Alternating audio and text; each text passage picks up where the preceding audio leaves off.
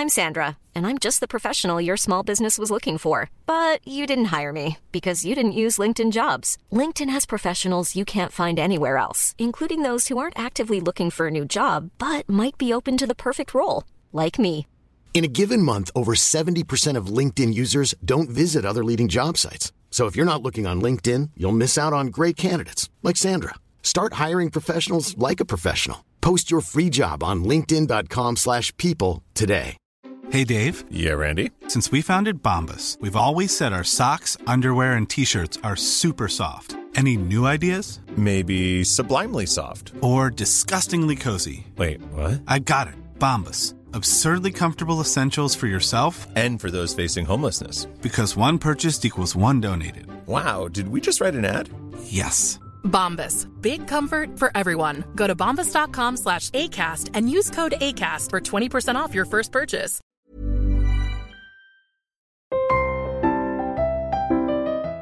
Hello, I'm Sally Toksvig, and this is We Will Get Past This, where I welcome you into my calm room of books, so I can share tales from history of various deeds, some brave, some baffling, others downright idiotic, in a bid to comfort the soul in this challenging time we find ourselves in. Some of these were recorded with specific dates in mind, but as we've all come to realise, none of that kind of thing really matters.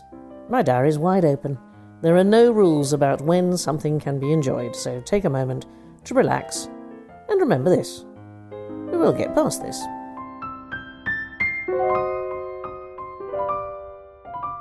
Hello there, come on in. It's Fashion Revolution Day, hurrah! And I've been knitting, and it's related. Normally, when I make television, I have someone marvellous who selects everything I wear. I mean, even the socks. Right now, you can see the result when I choose for myself. I am bringing back the plaid shirt.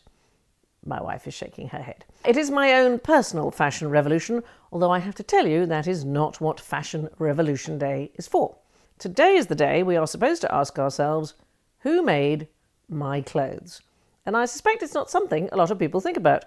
I often look back centuries in history, but sometimes the more recent past speaks to us. It was today in 2013 that a truly terrible thing happened. A garment factory in Dhaka in Bangladesh collapsed.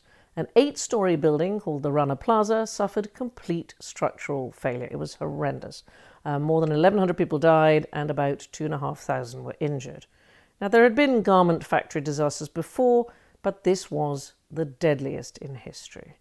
So the Rana Plaza was a multi-purpose building. It had shops and a bank, apartments and clothing factories making garments for brands that we all know well: Benetton, Prada, Gucci, Versace, Mango, Matalan, Primark and others. It seems that the upper floors had been built without permission and the structure was not strong enough to withstand the weight and vibration of heavy machines. The day before the collapse, cracks had been discovered in the building. The bank and the shops were evacuated, but the workers in the garment factories were told by their managers to carry on. Some, I'm afraid, were even threatened with losing a month's pay if they didn't show up. They went back, and the building collapsed during the morning rush hour.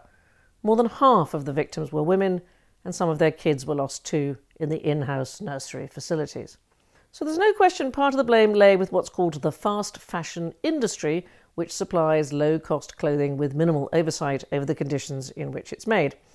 Corporate accountability as well as greater transparency in the fashion supply chain was urgently needed. So, in response to the disaster, 2 women within the industry, Carrie Summers and Ursula de Castro, set up Fashion Revolution to campaign for systemic reform. It's a not-for-profit global movement with teams in over 100 countries around the world, and their aim is to change the way in which clothes are sourced, produced, and finally purchased by us. And it made me think that not just today, but every day as I reach for that t-shirt or sweatshirt or plaid shirt, I ought to stop and ask the question, who made my clothes? Nobody needs to be in a hurry at the moment, so there is no excuse for not checking it out and having a think. I mean, for too long, the exploitation of grossly underpaid garment workers in developing countries, most of whom are female, has been overlooked in favour of cheap high street brands being readily available. Because they're cheap, many in the West treat such fashion as disposable. We buy more than we need. Our cupboards are often too full to close. The press are shocked when a celebrity wears the same outfit twice. And the amount of textile waste is staggering, as is the environmental impact. So a simple cotton t-shirt needs vast amounts of water, pesticides, insecticides, just to come into being. Leather causes massive environmental destruction, with the tanning process needing toxic chemicals which harm workers' health and pollute waterways. So, what can we do? Well, we can be less worried that someone has seen our outfit before, but mainly we can all inquire about a favourite brand's policy on where they get their stuff, how do they treat their suppliers, their workers, and so on. I think we could all do with being curious about where our clothes come from. I mean, surely we've got time now. My top tip is to go back to what the Icelandic people call the grandmother crafts. When I have time, which oddly I do at the moment, I knit and weave and embroider. I sew clothes, all of which seems like a good plan at this time. When Iceland, the country, not the fast food place, had what's known as the terrible ash and cash crisis, a banking collapse in 2008 followed by the eruption of the Eyjafjallajökull volcano, the small country was in terrible trouble. The currency collapsed, interest rates and inflation soared, and there was debt and unemployment at record levels. Cut off from the world when air travel closed down due to the volcanic ash, many turned to creativity as an answer. Even young people realised they couldn't sit on Facebook all day and began to pick up the odd knitting or sewing needle to express themselves. It's not something new. It is often accepted that it was today, in 1479 BC, so more than 3,500 years ago, that Thutmose III ascended to the throne of Egypt. Now, he was only 2 at the time, and toddlers making the poor leaders that they do, his aunt and stepmother, it's the same person. It's ancient Egypt. Family trees are complicated. His aunt and stepmother, Hatshepsut, was named pharaoh. Now, Thutmose would grow up to create the largest empire Egypt had ever seen, but until then, Hatshepsut was in charge. She was hugely successful, and it's possible she may even be the very first great woman in history about whom we know any detail at all. She established trade routes which brought immense wealth, commissioned hundreds of building projects, and she didn't neglect the arts. There is statuary from her reign in pretty much every major museum in the world. At the Temple of Karnak, the tallest surviving ancient obelisk on earth, created under her edict, still stands covered in exquisitely carved hieroglyphs. Her masterpiece was the Temple of Hatshepsut at Thebes, which is richly decorated and where you can still find scenes of that very obelisk being transported down the Nile by barge. Hatshepsut's name means foremost of noble ladies. And she was. She ruled for 2 decades in a time of peace and prosperity. The question I have is, did she knit? Well, maybe. Probably, I think. Archaeologists are pretty certain that the Egyptians invented knitting. Certainly the oldest knitted artefact in the world is a pair of socks from Egypt. You don't think of them needing socks, do you? Not with sandals. These socks date from over 1,000 years ago, which is a bit late for Hatshepsut, but the complexity of the knitting suggests the craft is much older than the archaeological record can prove. I don't see why the female pharaoh wouldn't have knitted. Everybody has the odd afternoon off, even people getting obelisks erected. There are plenty of paintings which show the Virgin Mary knitting, such as one called Our Lady Knitting, which does what it says on the tin. It depicts Our Lady knitting, and was painted by Tommaso de Modena around the mid-1300s. In times of trouble, these ancient crafts have come back to the fore. When Mary, Queen of Scots, was locked up by her cousin, she did some marvellous embroideries, which are now in the Victoria and Albert Museum. During World War I, it was commonplace for everybody, men, women, children, to knit clothing and accessories to help the war effort, creating socks, hats, scarves, sweaters, balaclavas for the troops. The public were also told to make, do and mend, going so far as to unpick old sweaters to make new ones.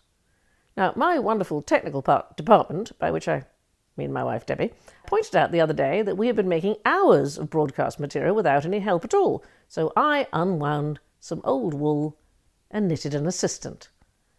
These old skills are good for you. Knitting helps relieve stress. There is a meditative focus to the task. As you count your stitches and follow a pattern, for a brief moment, world problems recede.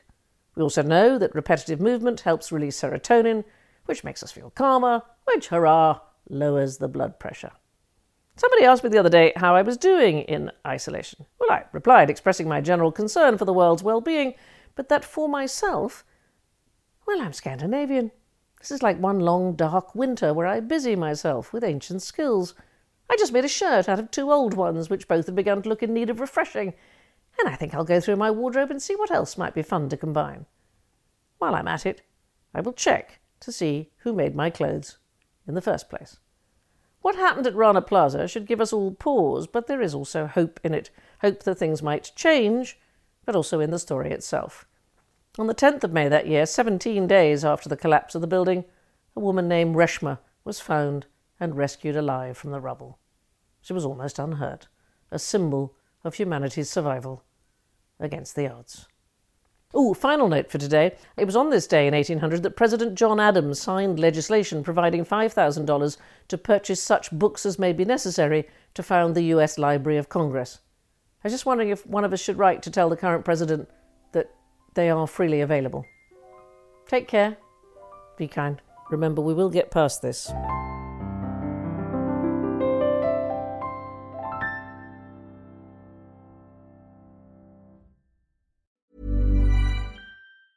Hey, it's Paige DeSorbo from Giggly Squad. High quality fashion without the price tag. Say hello to Quince.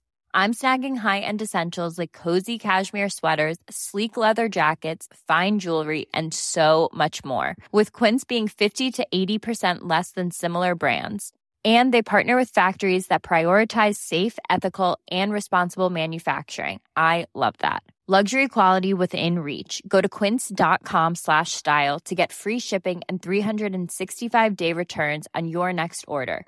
Quince.com/style. Planning for your next trip? Elevate your travel style with Quince. Quince has all the jet-setting essentials you'll want for your next getaway, like European linen, premium luggage options, buttery soft Italian leather bags, and so much more. And is all priced at 50 to 80% less than similar brands. Plus, Quince only works with factories that use safe and ethical manufacturing practices. Pack your bags with high-quality essentials you'll be wearing for vacations to come with Quince. Go to quince.com/pack for free shipping and 365-day returns.